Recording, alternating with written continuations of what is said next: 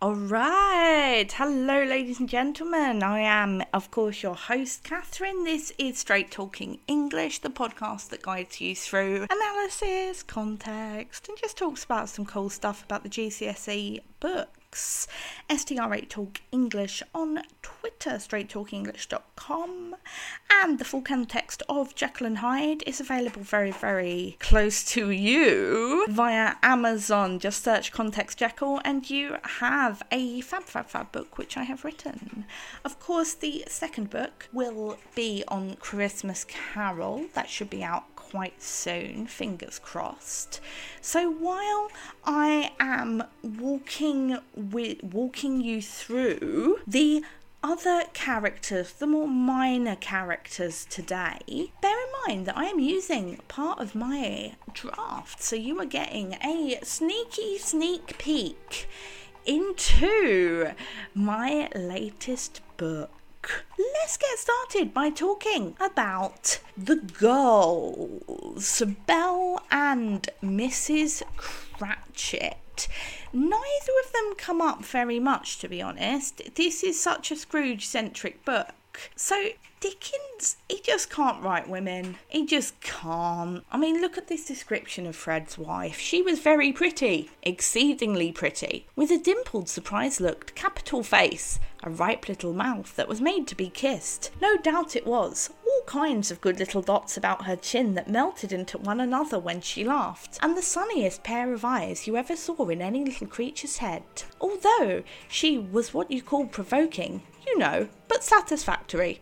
Oh, perfectly satisfactory. Well, I have literally no idea what this woman looks like, except pretty and acceptable. Dickens is kind of... he plays on... is it like he writes stuff for female readers by making his women so uncontroversial that it's seen as appropriate reading for everyone? Or is it what he actually thinks? A lot of his influence comes from this poem by a guy called Coventry Patmore, published in 1854, called The Angel in the House, and that's kind of like a short version of this trope.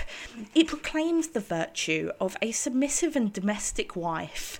Enjoy this, ladies. This is what you should be doing, apparently. Man must be pleased, but him to please is women's pleasure. Down the gulf of his condoled necessities she casts her best, she flings herself. How often flings for naught, and jokes her heart to an icicle or whim, whose each impatient word provokes another, not from her but him, while she, too gentle even to force his penitence by kind replies, waits by, expecting his remorse, with pardon in her prying eyes, pitying eyes. Oh God, I was like, prying eyes, that's bad. As if he once by shame oppressed, a comfortable word confers. She leans and weeps against his breast, and seems to think the sin is hers. Or any eye to see her charms at any time, she's still his wife, dearly devoted to his arms, she loves with love that cannot tire. And when, ah woe, she loves alone, though passionate duty love springs higher, as grass grows taller round a stone. Is this about his wife Catherine? Apparently he did not want a wife who compelled his imagination. He wanted that was someone like Fluffy. If we take Mrs. Cratchit first, this Victorian image of a home that has warmth, harmony, this domestic woman, and Mrs. Cratchit runs around like a blue-bottomed fly, putting everything together, seemingly unflappably. That represents success. Despite the fact that Bob Cratchit is skin, he is still successful. And Mrs. Cratchit's presence serves to show that actually Bob has what's most precious in life, and Scrooge can see that actually he is not successful because he does not have it. He uses this image quite a lot in his books, by the way. Dickens draws a contrast between these lovely homes, and if someone's bad, they have a cold home. It kind of becomes a link to being virtuous as well. If you're a virtuous man, if you're a good man, you have that perfect home. If you're a bad man, in some way immoral, you do not.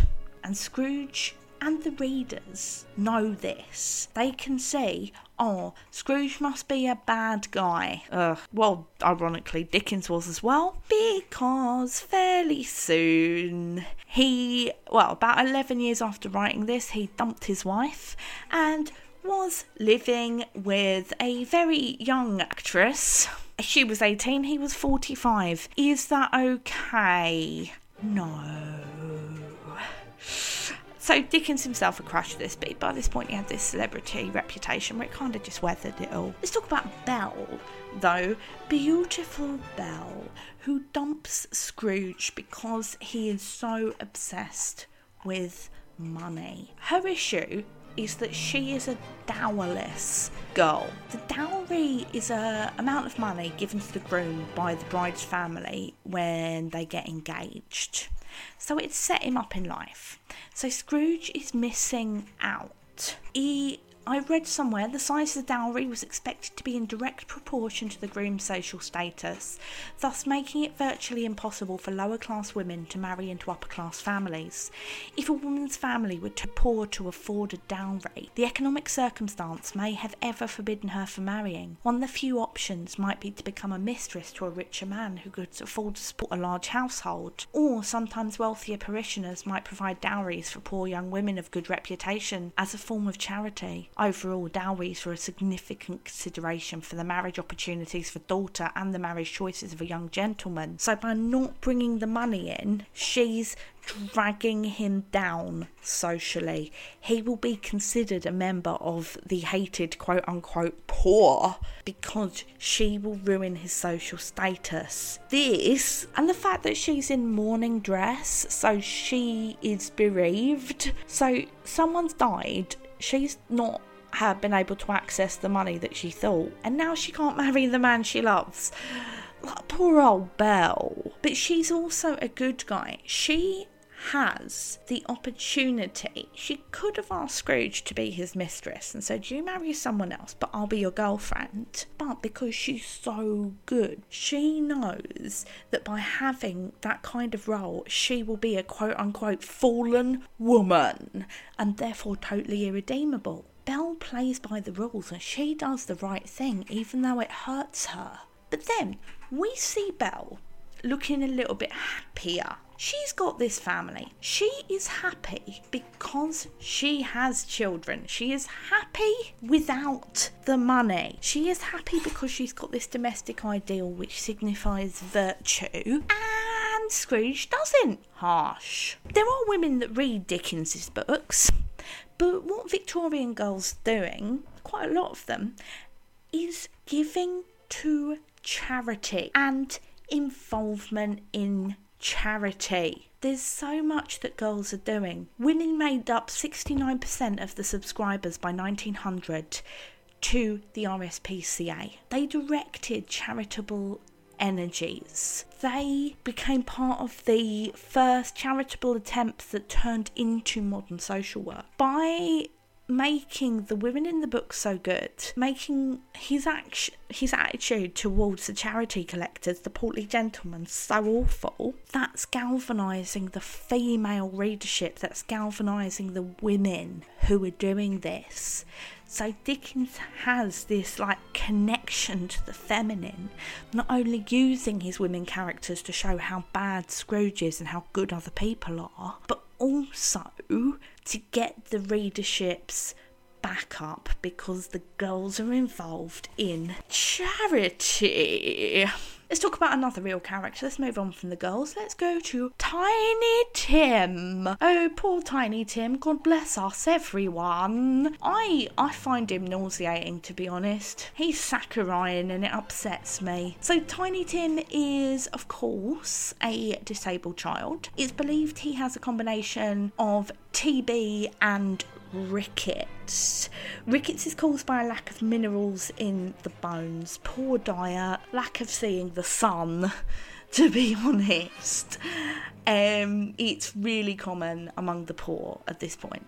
Inspired, of course, by Dickens's nephew, a young man called Harry Burnett Jr. He had a fragile hold on life. He was crippled. And apparently this kid had a habit of saying things that were incredibly mature for his age. People didn't realise, though, that TB was infectious at this point. We're still in the point in history where it's bad air, it's miasma, and Tiny Tim's TB would not have been fully explored. It also has this like weird romantic connotation. That's what Shelley suffered from, you know, the consumptive hero, the poet lying on his bed. Again, this links in a little bit to Jekyll and Hyde because that's what Lewis hoped he had, so it'd make him cooler. But it presents this like nice impression of Tiny Tim. He doesn't have leprosy or something that people won't find appealing. The fact he dies is sadly quite relatable. A lot of Victorian families would lose a child. TB counted for about 60,000 deaths a year. That is relatable, unfortunately. Including a disabled character is a little bit of a bold move. You'd sort of be expected, like, if you were disabled, to just sort of sit there and, like, not be able to do anything economically or socially. But Tiny Tim could possibly grow up to be independent. That's what makes him a little bit different. That said though, Tiny Tim doesn't really have the opportunity or the option of refusing any potential charity. So it is kind of a little bit demeaning. He's kind of problematic, as well as me disliking him. Very, very close though to Dickens's London house, which is the Charles Dickens Museum, which I hugely recommend, is Thomas Bernardo's London residence. Bernardo's is of course still going today, fantastic charity, but where it was first set up was like about 10 minutes walk away. He must have been aware of it. There's no way he couldn't. I mean, I'm sure you're aware of places that are 10 minutes walk away from your house, maybe not all of them, but if it was massive, yeah. Thomas Bernardo, set up the home for specifically poor children of all abilities and all health. He did not segregate able and disabled children. He believes that the presence of a child maimed for life or marked by some serious deformity draws out only kind deeds and gentle thoughts. The big thing he did though was he taught these poor kids with a mixture of abilities a trade. He taught them how to earn their living. Nice. I absolutely approve of this. Like, you know, give a man a fish and all that. He bloomin' set these people up. And that's what Tiny Tim is. He's hope. Okay, he can only achieve his potential if we, the reader, or rich people change their ways, blah, blah, blah. Like, either he's gonna make it or he's gonna die. It's fairly stark. But Tiny Tim is the potential that's all around us. Like, don't write people off. That said, the whole, like, God bless us thing. Ugh, no. Let's talk about Fred. Fred is pretty closely based on a real person, actually. Fred, much like Bob Cratchit, based on members of Dickens's family. Fred is mostly based on Dickens's brother, Fred. And like many people in Dickens's family, Fred had financial problems. His creditors, his debtors, I always get that wrong round. The people who he owed money to knew he was the brother of the famous writer, so the bills would go to Charles's house. It's just such an awkward situation. He'd got on really well with Fred. Fred had been a great babysitter. Charles used to pick him up from school. Fred is kind of the beneficiary of Charles's efforts. They had a massive falling out. And if you can imagine the wealthier brother talking to the skint brother due to being too extravagant, it gives all Scrooge and Fred's lines a little bit of an edge. What's Christmas time to you but a time for paying bills without money, a time for finding yourself a year older, not an hour richer, a time for balancing your books and having every item in them through round dozen of months presented dead against you. God, you can imagine Charles having a go at Fred. Dickens apparently could turn on someone very quickly. He would go from being happy to just no. And I could imagine him rounding and saying that. Then you've got Fred who'd been so lovely, saying, "It has never put a scrap of gold or silver in my pocket, but I believe it has done me good and will do me good, and I say God bless it." Yeah, that does sound like a guy who's like, money means nothing to me, but I'm going to put it all on credit. Oh, Fred, no. So I used to have this flatmate who, whenever he'd get drunk, he would say, money means nothing to me, I don't care about money. And then he'd take notes out of his pocket and try and burn them to prove how much he didn't care about money. But the thing is, he'd never remember doing it the next day. So when he was drunk, I knew he would do this, and I'd keep a watch out. And I'd take the note out his hand and say, I do it, I don't care either, and then just keep the notes. Next day, he'd come back and I'd leave the pile on the dining room table and be like, I'll save you from yourself, mate. I just wish I didn't have to keep doing that. That was quite a long year with that guy as my flatmate. Bless it. Let's talk about Bob, our good friend Bob Cratchit. Bob is allegedly based on Charles Dickens's dad, John Dickens. Lovely, but no concept of money. Dickens is quite like functional with Bob Cratchit. Bob is lovely, yeah, but we know nothing about him.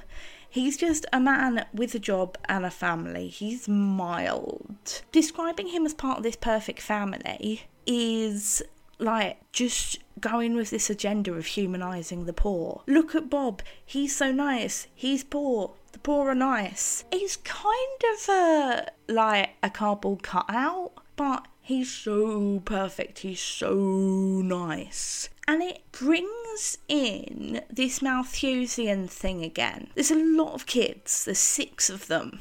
According to Malthus, they would be the surplus population. There's poor, there's a lot of them, a bunch of them aren't earning. So, do you want Bob Cratchit and his family to die? No, well, you'd better change your economic viewpoint. And it's all just coming back to this. But they are what's called the deserving poor. So it's fine to be poor if you work really, really hard and you can't make ends meet. That's fine. You're the undeserving poor, according to the Victorians, if you're poor because you're unemployed, because you're alcoholic, because you're homeless. That makes you the bad kind of poor people. But the Cratchits are the good. It comes straight after, when we meet the Cratchits, straight after this whole long scene about all the nice food there is in London. But none of that great stuff is coming to the Cratchits. It's not because of scarcity, because Dickens has made this massive point, there's so much food, but it's the result of Scrooge. The way they live is Scrooge. I mean, kick him in the head. The fact they have a turkey is interesting as well, because goose is very, very old-fashioned. Goose is unfashionable. Turkey is fashionable. This is Scrooge giving them the gift of fashion. He's participating in society, he's consuming trends and fashion, and he's giving that gift to the poor. Ugh. I never noticed this actually till researching this book. There's a theme of food the whole way through. Scarcity, food. The fact that the turkey is twice as big as Tiny Tim, it shows like consumption, physical consumption, representing economic consumption, can solve everything if you just consume a bit more. Ugh. Like, honestly, I have to take this book as a product of its time, but sometimes I'm just like, look, I mean, we as consumers consume a lot. Like, is this a good thing? Should we not make do? No. All right, cool. We have one more character to talk about, which is Jacob Marley, the very, very ghostly and punished Marley. He is genuinely quite creepy because he shows up, he undoes his bandage holding his face together and his jaw falls off. That's unnecessarily gross. Marley, of course, I'm just pointing this out to be even more grim. Marley is not redeemed. Marley is still doomed to walk the earth forever. He offers Scrooge this lifeline with nothing in it for himself, and he is still doomed. It's like, great. Marley shows up as a prisoner.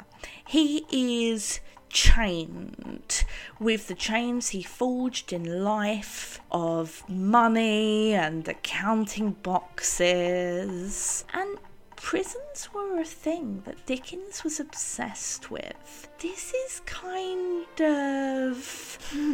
this is him bringing in his criticism of prisons as well. Dickens hated the idea of solitary confinement, and he'd just show up to prisons and like interview people and like make a big deal out of everything. And he had an issue with a lot of the prison system. Marley is an imprisoned character, so is this another sneaky criticism coming in? Is Marley a biblical thing?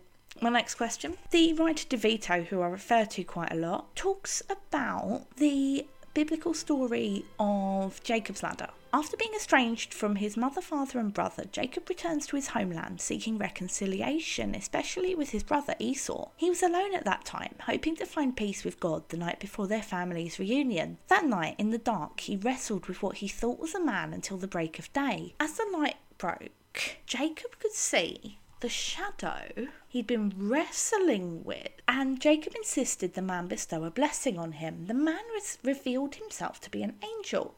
The angel then blessed Jacob and gave him the name Israel, meaning one who wrestled with God. So we have these like connotations of redemption, of divine intervention, of trial, then blessing. I mean, I debated this last episode.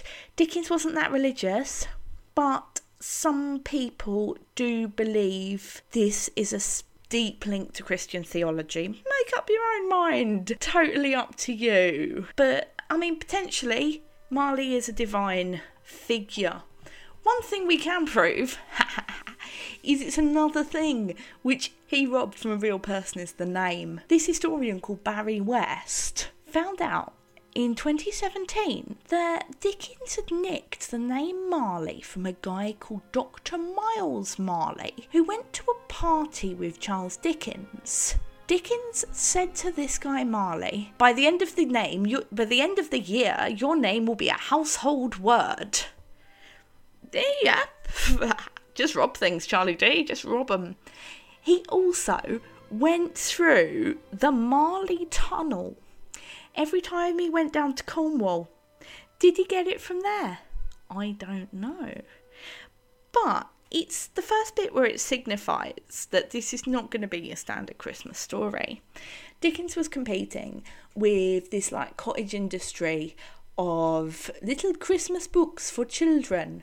He's making it clear as soon as Marley shows up that this is not your standard book for children. He goes to such pains in the first paragraph to be like, Marley was dead. Yes, Marley was dead. Totally dead. Yes, Marley was dead. And he makes it clear that Marley and Scrooge are interchangeable. As soon as he shows up, we know things aren't right, and it gives us the potential for more supernatural coming in. I just wish that Marley did get redeemed, because I feel like it's a bit of a kick in the teeth after he went to all of that effort. But apparently not. In the same way that Fred didn't go to Scrooge's funeral, there's some jerks in this book.